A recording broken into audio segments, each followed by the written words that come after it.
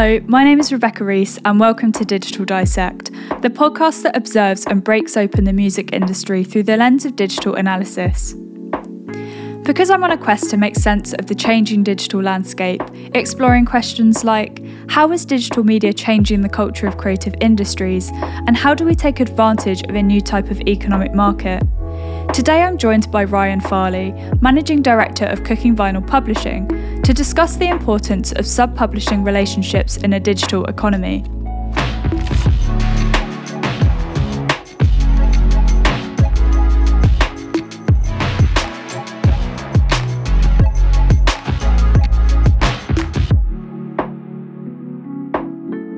The music industry operates as two strands, monetising several copyright controls. Record labels exploit the master rights of a track, whereas publishers exploit the literary and music works, in other words, benefiting songwriters. For example, when music is licensed for a streaming service, a direct deal between the service and a record company will give them a license for the sound recording, whilst a separate deal will be made for a publisher or a collecting society, such as the PRS, to license the song. To clarify, the PRS are the UK performing rights organisation that sit as an intermediary to license and collect royalties in a centralised manner for members globally. Because streaming is a form of on-demand content, they also require a mechanical licence to ensure that music can be reproduced, communicated and made readily available. Ryan has spent the last 3 years re-establishing Cooking Vinyl's in-house publishing department, working with songwriters such as Alex Patterson from The Orb, Marie Dahlstrom and Toby Sebastian. Previous to this, he was a former A&R manager at Warner Chappell, championing artists such as Madian, who produced for Lady Gaga and Ellie Goulding, as well as Max McElliott, who wrote for Wolfgang. The connections he forged here as a result of those roles are sure to bring some really valuable insights to our conversation.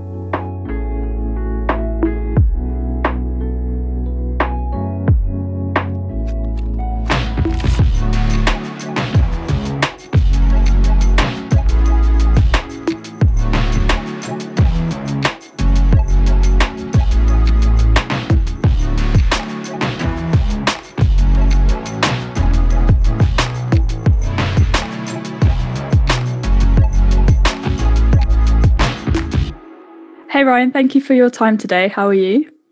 I'm very well, thank you. How are you? I'm good, thank you. I guess we'll start by diving into a bit of an overview about why publishing is important, and how this works at Cooking Vinyl and what this means for your day-to-day. Yeah, so I'm the managing director of the publishing side at Cooking Vinyl, and publishing is essentially the record label for songwriters. So we work directly with songwriters who may also be artists, but a lot of times we'll be writing songs for artists to record and release separately. So we represent their interests, we register their songs, we make sure their money's collected around the world. We also push it for exploitation with syncs on video games, films, TV shows, etc. And we also put a lot of focus on creative side. So that's writer development, career development, everything from putting sessions together, giving song critique, trying to put a strategy together for them so they are constantly developing their career. So yeah, that's getting into bigger and better writing sessions, having songs cut with artists around the world and promoting them within the industry as much as possible. And so just to highlight, this is really benefiting and working with the songwriting of a song opposed to the label just exploiting the actual recording, the audio. Yeah, so primarily it breaks down to publishers are concerned with the copyrights as opposed to record labels who are concerned with the master rights. There's a long and intertwined relationship between the two. But, you know, the publishing industry has been around for over 200 years. The recording industry has been around for about 70. So there's been a lot of changes and bumps along the road. And obviously we'll get into the current issues further down this conversation.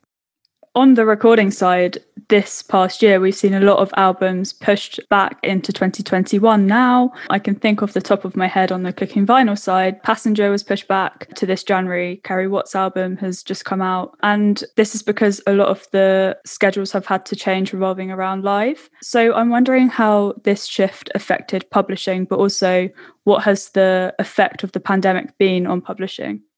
Yeah, I mean, obviously it's had a huge effect on us. Personally, I've been lucky enough to be able to continue working from home.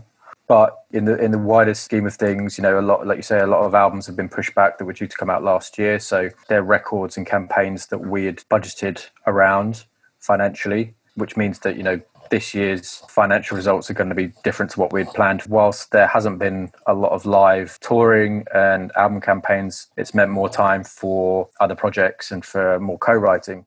We've tried to make the most of it, tried to keep our writers busy and, look for new opportunities. One silver lining that came out of last year was that everyone out of necessity had to get used to working through Zoom. That presented a lot of opportunities that people probably hadn't considered or explored before, such as, we had writers who would normally only ever do sessions with the artist in the room because they want to build that really strong relationship with them and have that connection. Whilst it's still the ideal, the necessity of having to work through Zoom means that now it doesn't matter where the artist is. So writers are now working, from their studio or from their place of work in London with artists in, say, Australia or America or Mexico or India. And all you've got to work around is the time difference. So that's a really great thing. We've been able to find new opportunities for writers that probably would have been a lot further down on the priority list, to be honest. But it's actually opened a lot of new conversations, a lot of new relationships, and I think that's definitely something that will continue now, even once we're back to whatever normal is.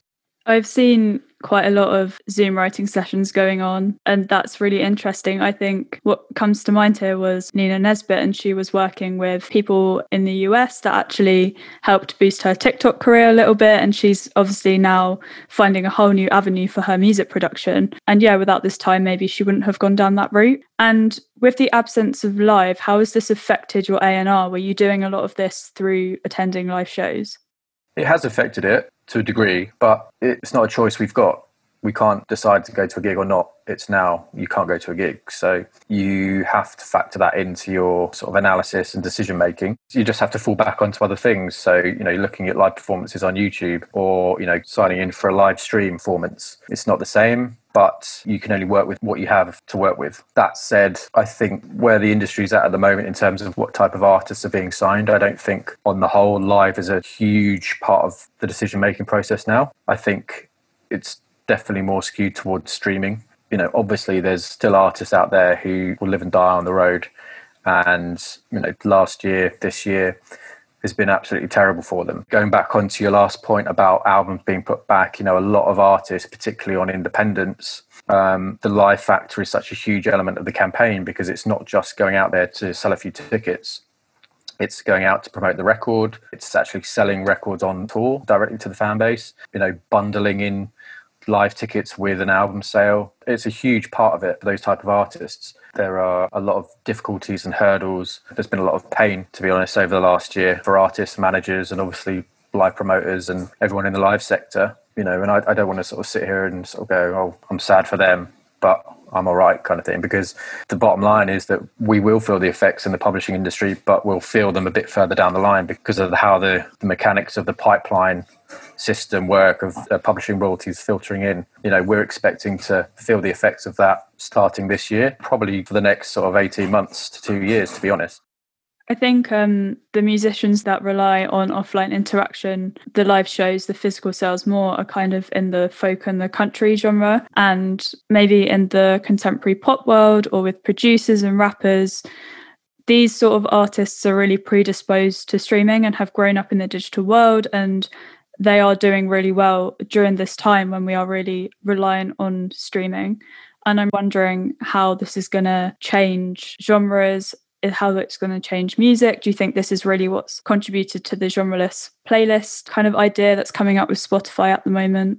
In the culture that we live in and the sort of microcosm that is the music industry, we're kind of used to that concept anyway. We have New Music Friday every week, which is 30, 40 songs of everything pretty much. Do I think it will affect how music's made or what artists become more popular over another?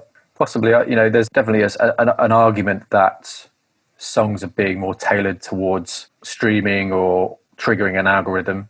But in my experience, I've not seen that with songwriters going, okay, we need to have a hook every 10 seconds because we need to hold the attention for at least 30 seconds. Otherwise, we don't get a credited play.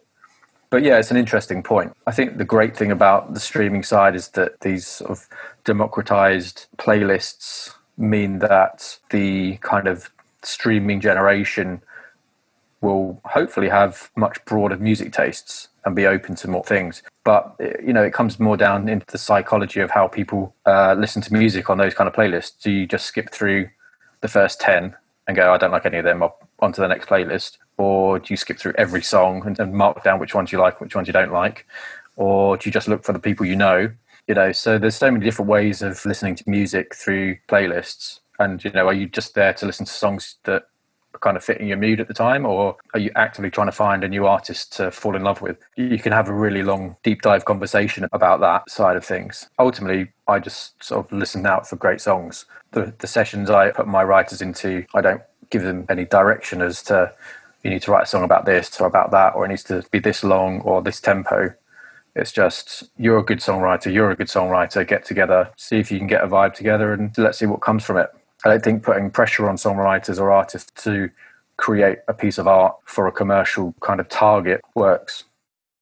I think that songwriters will do what they've learned, what they've trained for, what they feel is right. And it's our job as the publisher, whether you're an indie with 100 songs in your catalogue or a major with 5 million, it's our job to facilitate what they can do and bring the best out of them and try and get their songs to the best artists in the world. So before Cooking Vinyl Publishing, you were also doing A&R at Warner Chappell. And I'm wondering how important creative A&R is, like how creative is the process? My approach, because everyone's different, but my approach is very much trying to be as hands-on as possible. The role of A&R can be go and find some artist to sign, do the deal, pay the check, and then wait for them to come back to you in a couple of years for another check. My approach and how I was taught by my old director of A&R at Warner Chappell, Mike Salt, was, just to try and be the writer's best friends, try and understand what they're about, what they want to do, where do they want to be in 2 years, 3 years, 5 years, 10 years' time. What can we do to put those building blocks in place? How can we put a bit of like I said before, a career strategy together for them? So you're not just aimlessly chucking in sessions here and there in their diary and hoping for the best. There is actually a bit of focus and a bit of direction for them. And particularly with new artists, there will be a bit of trial and error. They'll be figuring out who they work best with in terms of personalities, in terms of skill sets. My approach is to be to work directly with songwriters, and that's non-performing writers as much as artists who also want to collaborate and co-write, either for their project or for another. And, that's probably the most enjoyable part of my job is career development for writers, because seeing a songwriter go through the stages of first few releases and then the sessions get better and better, and then you have a sort of tipping point moment where they have a song come out, either with a bigger act or a new act that sort of just blows up, and then all of a sudden people are coming to you for that writer as opposed to you going out and sort of pitching them and selling them into projects. That's a really enjoyable part of the job. Yeah, it's about being really holistic and taking a really human approach and nurturing the artist and seeing them all the way through, and I guess that ultimately gives you better results, doesn't it? And you founded a promotions night, New Knowledge Live, and you've also been an artist manager. So has this helped you understand the needs of the artists you work with a bit more? What is your relationship like with the songwriters? Yeah, so I've done a few bits. I've been a tour manager. I've been a manager of songwriters, producers and artists. I've been a sort of A&R consultant on artist projects and other publishing companies. And run a club night for a couple of years. Like I just said, just get close to songwriters, to creatives. I'm inherently not that creative myself, certainly not musically creative anyway. And just kind of in awe of people who can, write a great song or sing, really well, or play their instruments well, and even when I was tour managing, I'd be, side of the stage. Best part of the day is watching the band perform and, seeing them interact with the crowd and stuff. So with songwriters, there's a lot of work behind the scenes of finding them, building the relationship, negotiating a deal, then getting them into sessions, pitching the songs, negotiating the song splits and marketing them around the industry, promoting them, lots and lots of conversations, thousands of emails, etc., etc. So when that moment comes where that song comes out and it blows up, it's that moment of seeing the band on stage and you kind of see what all that effort and that work was about. That's really key for me. And I guess you can't have that moment if you don't understand what the songwriter's about and if there's not a mutual respect. You know, like I said, a lot of publishers they'll be regarded as like banks for writers and for artists, particularly because a lot of publishers work at scale and they work on a kind of volume and market share basis. Whereas at independents, we're not chasing market share. We can't afford to just bankroll people. We have to hustle. Basically, we have to put in the work. We have to work very closely with the writers and with their management around their schedules, around what they're looking for the next project, etc. So it's very much more looking at the relationship as like a partnership, as opposed to here's your big fat check, go and enjoy it, come back when you need some more money or when your album's out. It's very much more a two-way relationship of career development and trying to build them up, take them up the next few rungs of the ladder, really. How big is your roster currently on the publishing side? We have around 20 signings, most of which are artists at the moment. And then of those 20, at the moment, only 2 are non-performing writers. And then we have probably 4 or 5 artists who also will collaborate with other writers to write for outside projects. When I was at Warner Chappell, I probably had a roster of 10 or 11. But yeah, it was quite often changing and rosters were getting shifted around a fair amount. Cooking Vinyl Publishing is a really small department, isn't it? So I'm just wondering how you keep up that good flow of communication with your roster. There'll be a lot of people that maybe are listening to this that want to get into publishing or even just artist management or running their own label. And at the beginning, it is just you and you want to expand your client base. But how do you manage this? How do you keep that communication up, that relationship up, so you're really understanding all of your projects so that you can get that reward at the end? It's a good question. The bottom line is it's just, like I said, about hustle. First of all, we have a team around us. So we, at Cooking Vinyl, we share a sync team, a legal team, finance, and an administration with the record label. So although it is me and my assistant kind of on a day-to-day, we lean on those other services that we have in-house. But yeah, creatively, in an A&R sense, it's just me and publishing coordinator, Alicia. And there's no sort of secret to it. It's just trying to be as communicative as possible, whether that's through WhatsApp, phone calls, emails, and just checking in on people. There are some writers that I'm in touch with almost on a daily basis, which generally are the non-performing writers who are constantly having sessions booked in their diary and sending songs back and having songs pitched, etc. And there are others who sort of self-contained artist projects who will just write their own music. They'll deliver a finished record and then go into the album cycle. But we try and make sure to check in with everyone and make sure that they're okay, and if they need anything from us, if they're working on a project or they want any help, any suggestions, and yeah, it's communication, and that's one of the things that independents have to really pride themselves on, is that personal touch and making sure that writers and their management teams know that there's someone on the end of a phone, know that there's someone on the end of an email that will come back to them, because that's what we can't offer in terms of larger advances. We can offer in terms of support and service to our writers. We're talking to writers now who we know could easily go and sign to a major publisher for more money than we can offer, but they're choosing to sign with us because they know they can get me on a call or on Zoom anytime. They'll send me a song to check out and I'll come back to them within an hour or two. Yes, we have limitations because we are a small indie, but we're trying to fight that with good old-fashioned hustle and good connections with our international partners. So there's no sort of magic to it. It's good old-fashioned relationships. It is a really relationship and communication based industry, isn't it? And so, yeah, it's about having that good team around you and just checking in and being available. And I suppose that support has been really important to artists in the past year. There's not anything money can do for you right now. It's more about how do you get through and how do you navigate what's happening. So that's really good advice. I'm interested how you compete against major publishers in new markets and how important sub-publishing relationships are in these markets. So at the moment, you have agreements with the Royalty Network in the US, Leeway Music in South Korea, Sony Music in Japan. Obviously, there's Cooking Vinyl Australia. There's also a ton of other partnerships you have. So yeah, how are you competing against the major publishers and how important are your sub-publishing relationships? Yeah, really important. So one of the first things I did when I joined Cooking Vinyl was basically set about changing all of our sub-publishers, bar Cooking Vinyl Australia and Red Brick in Canada.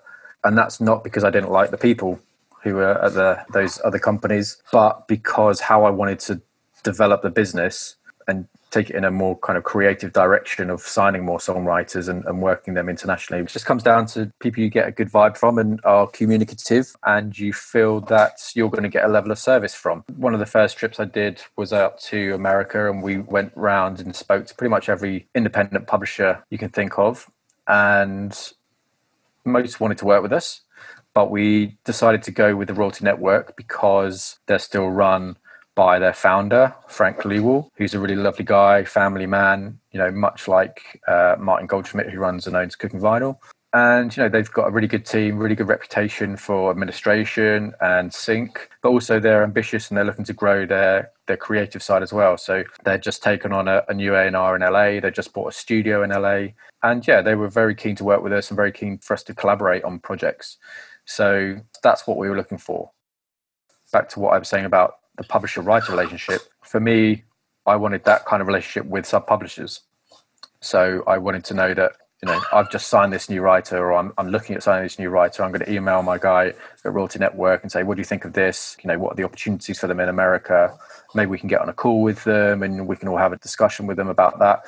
And yeah, that's kind of what we have. So kind of follow the mantra of you can't rely on sub-publishers, you want to lean on them. Not that you can't rely on them because they're not trustworthy, but they're a business in their own right. They've got their own rosters. They've got their focus is them. If they can help you as well and you can plug into what they're doing, then, that's as much as I'm after, really. And that's kind of what I've followed as we've done new deals around the world, particularly in the major markets. So obviously the States, Germany, Scandinavia, and over in Asia as well. I wanted to put that in place so that I could then start approaching songwriters who, have ambitions internationally, not just within the UK. Because coming from a management background, you don't want to sign to a publisher who promises you the world, literally. And then you sign to them and they go, actually, I've never spoken to that guy in Scandinavia before, but let's do a call. Have you made any deals around the world in light of you having signed a particular artist and them doing really well in that territory, or is everything aligned quite nicely? Well, we're actually talking to a writer at the moment who has a good history in Asia, and they've worked particularly well with a company over there and they want to maintain that relationship. So we are looking at ways to facilitate that. We can basically carve them out of our existing sub-publisher deal. And for that one particular writer, we can do a separate sub-pub deal with the company that they want to work with. So they maintain a creative relationship, and the sub-publishing agreement would reflect what we would have had in place anyway. So again, that's a nice angle that independents can have. Most of our sub-publishing agreements are exclusive, but in certain markets we can alter that. So a sub-publishing deal essentially gives the publishers in those territories the rights to control the work. There's also the option to do an administration deal, isn't there, where perhaps they just register the rights, they still have an understanding of that territory, can still have day-to-day contact with them to understand what's going on. Why do you think some artists or publishers may decide to go down that route? And have you got any admin deals, or is it just sub-publishing? More often than not, you would just do a sub-publishing deal and you would assess the capabilities of that company ahead of doing that deal. So some companies are better than others with their administration or with the resources they have for sync or A&R. When I joined Cooking Vinyl, a lot of the international network was set up primarily for administration. And I think that was a reflection on the fact that what was being signed at Cooking Vinyl were predominantly artists, and artists that were self-contained. They didn't need or didn't want an A&R input. And so the important thing was just to make sure the songs were registered and the money was collected around the world. My analysis when I joined was that that wasn't enough. Doing the bare minimum doesn't sort of hold water anymore. and to make the company an attractive publisher, given the constraints of being an independent, etc., you need to be able to provide opportunities for your writers. So again, like I said, it wasn't because I disliked anyone personally or anything like that, but I knew that the service I wanted to offer was more of the full service. Yes, it was the nuts and bolts of administration, but it was also A&R, it was also sync, it was, tapping into their creative teams. Are they doing writing camps? Are they their own studios if our writers go to the States or Germany or wherever? And it was those kind of factors that were important to me, as well as obviously the good communication and openness and friendliness of the business. Do some companies just do admin deals? Yes. Depending on the scale of where you're at as a writer or an artist, you can kind of mix up your publishing situation as much as you want. You don't have to sign a publishing deal. You can be your own publisher. Depends how much work and administration you want to take on, really. Generally, the international superstar level, I think the majority of them will probably still have publishing deals, but their splits, their royalty rate will be crazy, and they'll take advances, which will be huge amounts, but they'll still rely on the publisher because they don't want the hassle of having to do royalty accounting and, or auditing of the individual CMOs around the world. Lower down the sort of pyramid where writers are in sessions day to day, they need that support of a partner to help them and or their manager get them into sessions, get their songs pitched around the world, pool resources of contacts and skill sets. That's still a very important element. And are any of these deals reciprocal? So when you have a deal like in the US, are you managing any of their repertoire in the UK?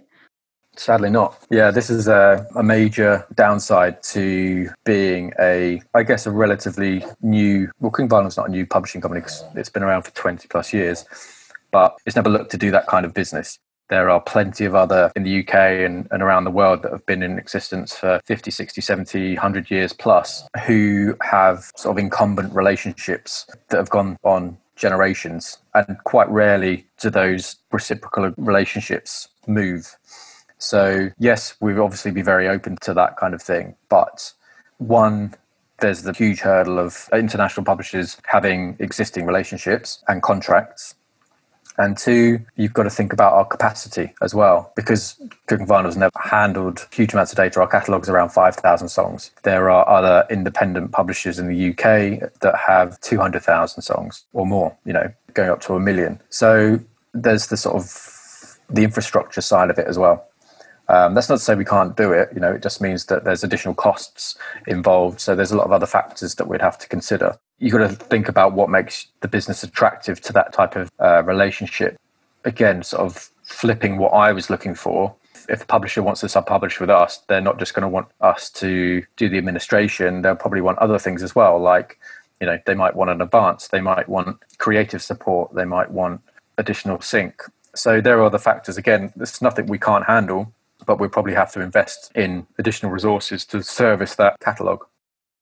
You mentioned just then about saving time on labour and saving time when you're dealing with all the admin. And at the start of this year, the Mechanical Licensing Collective, based in the US, began to track royalties through its new data quality initiative. And this aims to centralise as much data and songs as possible, because at the moment, not everything is being tracked. There's so many different databases. It's all quite messy. How do you predict that this initiative is going to help your practice? Yeah, this is something that's been talked about for a long time, and it's great that it's finally here. And yeah, I think that these kind of initiatives can only improve the back-end registrations and the sort of front-end royalty pay-through, and hopefully make it more simpler, efficient, transparent, etc., all these things. Just to sort of illustrate, going back when I was at Warner Chappell, which was only 2009 to 2014, it's not really that long ago, twice a year, when royalty statements came through and were going out to writers, we had to sit in a room with mountains of paper and physically check through streams and streams of royalties and then sign them off to make sure nothing was missed, which seems just really archaic. And I remember thinking that at the time. I was like, surely this isn't really how you do it, right? But that was it. And obviously there's huge scope for human error with that, not least because we're only human. You can't and these statements are regarding periods of income that may go back 12 to 18 months, because it would include the international income as well that had come through. So who can remember if a certain writer had a song on a TV show in Mexico or Germany, and how many times did that show go out and how popular was it? So that was pretty crazy. Obviously, these kind of initiatives where everything's digitized and information is fed through more centralized systems is fantastic. It's the way the industry has to go. I think it won't, well, I hope it will, but I don't think it will revolutionize things overnight. There'll be a period of adjustment. How long that will be, I don't know. Certainly with the independent sector, there is a lot of love for this, ultimately because it comes down to the economics, and £100 here and there, £1,000 here and there is a lot of money to an independent in the scheme of things, whereas it's chump change to a major.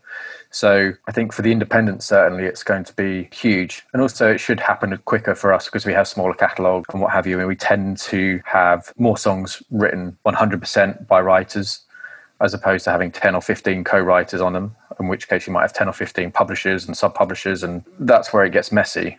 Independent tend to sign artists who write their own music, just to be stereotypical for a moment. So in theory, for the independents should see positive change there relatively quickly. But like with most of these things, it also depends on the major players with the huge international songs in their catalogue. I know Universal have started working with people like Blocker, and the MLC in the US is going to be a huge thing where everyone's got to be in on it. So yeah, I think it's a really positive change. Like I say, I think they'll be ironing out of a few cracks here and there, but on the whole, it's really important.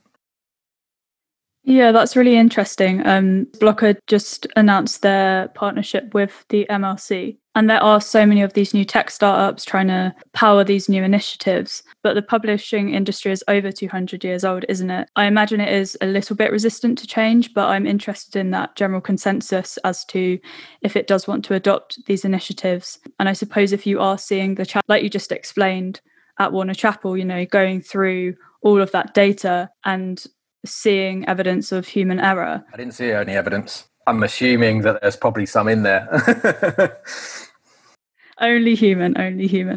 I think even if we're not adopting these initiatives, we're still sparking a narrative around what's not working or what can be improved. I think sometimes it's really hard for these initiatives to be adopted because people don't always understand the complexity of these issues, especially maybe musicians, even if publishers do or record labels do. So it's kind of about us educating on these problems so that the solutions can be understood and then they're noticed as a potential fix. Yeah, I mean, just on that, again, the majors will, and, not just Sony, Universal and Warner, but people with large catalogues of songs, I think, I genuinely think they want things to improve and change, because at the end of the day, it's going to make everyone's life easier and simpler, and songwriters get more money, publishers get more money, everyone wins. But you have to remember that the major companies and people with large catalogues have large catalogues, and not only is that a lot of data, but it's also a lot of money. And so they're going to be maybe not resistant to change, but they're just going to be extra cautious. So they're not just going to jump into something because, some influencer comes on board and says, I've got an idea for the future. They're going to want to really analyze things and probably look at things and maybe buy a company, ingest a company into their system and incorporate that as their own piece of software, which is why I'm saying I don't think it's going to change overnight. I think people are going to see what works, see what doesn't work, wait for things to change. There's going to be, like any kind of technology, there's going to be early adopters. There's going to be people who sort of sit on the sidelines and see how things play out. And I think, that's just how any real major business will operate. And, let's not forget that the major companies have a commercial interest here, but they're also representing the rights of songwriters. So they're representing their writers' rights, and, they want to make sure they're doing the best for them. Where it gets a little bit tasty is the conversation around who owns the major publishers and the connection between mechanical income and certain lobbying of certain digital service providers over that pay through of royalties. I think jumping back to the majors there and you saying, they're responsible for their artists essentially, and they do have a lot to risk, and maybe they are waiting for the indies to take these risks first because they have less to risk essentially. Yeah. And even with initiatives like Imogen Heap's Creative Passport, which aims to fix this data issue, she said that in order to get third parties involved, like major labels or even indie labels or streaming services, she would have to pay a huge advance And you can't do this without monopolizing yourself, really. So this is quite contradictory to the idea of her trying to decentralize the ecosystem and create a fairer environment. And so instead, she's taking the angle of getting musicians and music makers on board first to build pressure for the wider industry to adopt her initiative. And I guess what's interesting here is that she's really trying to play by the book and make sure everyone is getting paid and all the licenses are in place. And touching on then what you just said about streaming, I think the industry isn't always used to doing things properly from the get-go. The industry isn't used to doing things properly. Where did you get that idea? In some scenarios.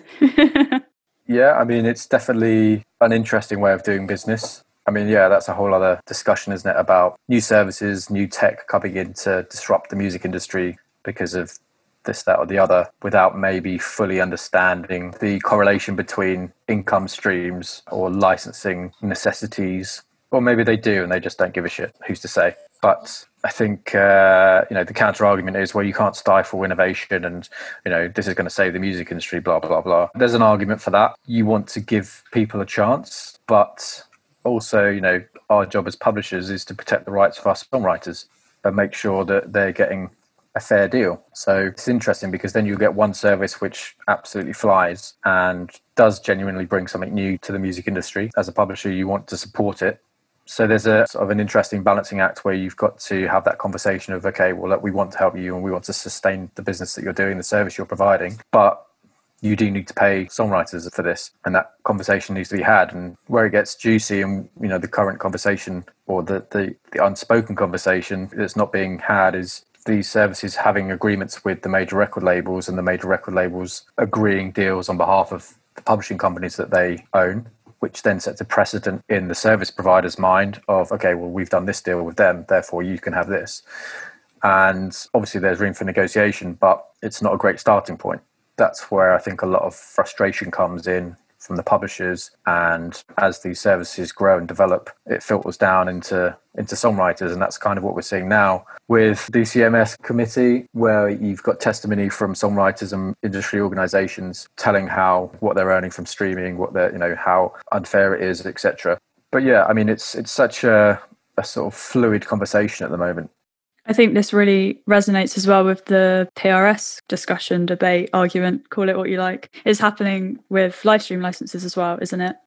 Yeah, I mean, that's another one. That was a bit of an own goal from the PRS, probably quite embarrassing, I would have thought. I think the intention was good. The execution was poor. But, the PRS, again, they want the best for songwriters.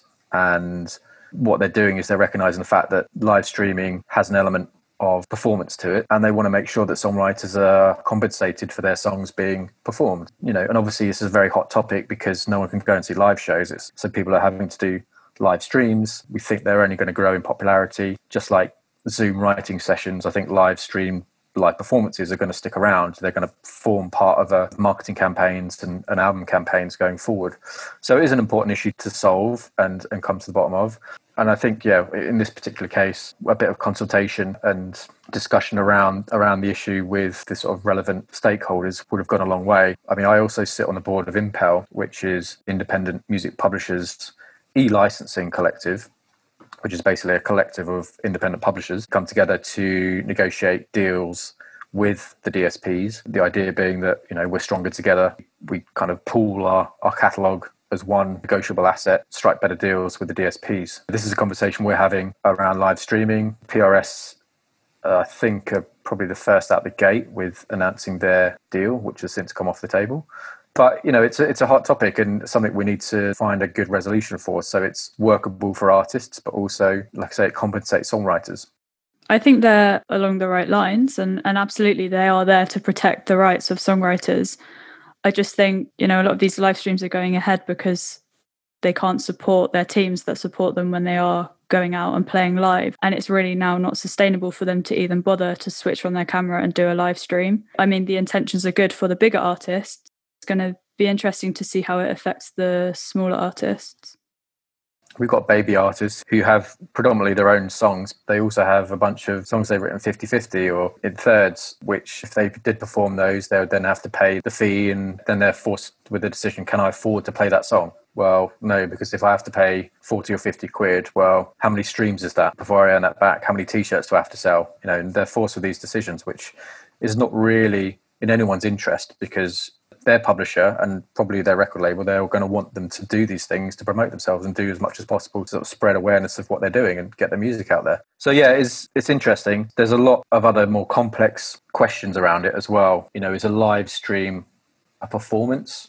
Is it a sync? Is there a mechanical element to it? So is the recording being exploited? And you think, well, if it's a live stream, if someone's tuning in to watch someone live there and they're not on that moment, that is a live performance. But then what if it's pre-recorded and then played out? Does that then make it a sync? The audio is matched to video. What if it's performed and recorded live, but then also made available via a catch-up service or sold as part of a DVD? So there's these other considerations to take into effect, and maybe each element has a different royalty rate and pay through. So the other consideration is, at what point does a performance become viewed or watched? Where does the exploitation take place of that piece of music? Is it the country of origin or is it the country of destination? And therefore, which performing rights society is responsible for claiming that piece of income?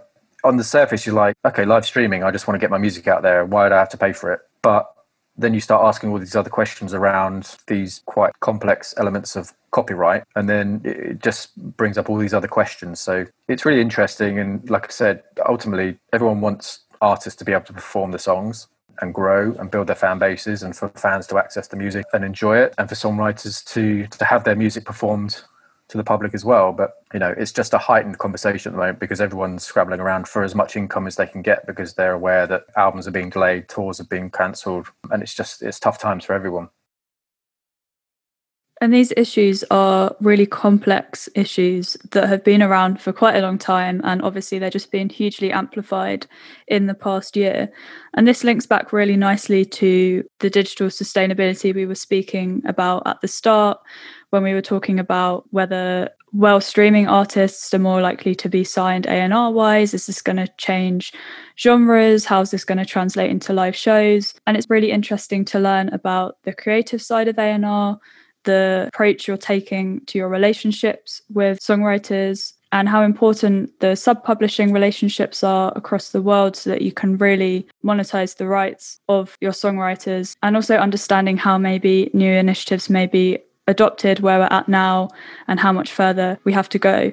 So yeah, this has been really eye-opening, and it's been great to learn about your time in publishing and what you're doing at Cooking Vinyl especially. So yeah, thank you so much. Okay, no worries. Thank you.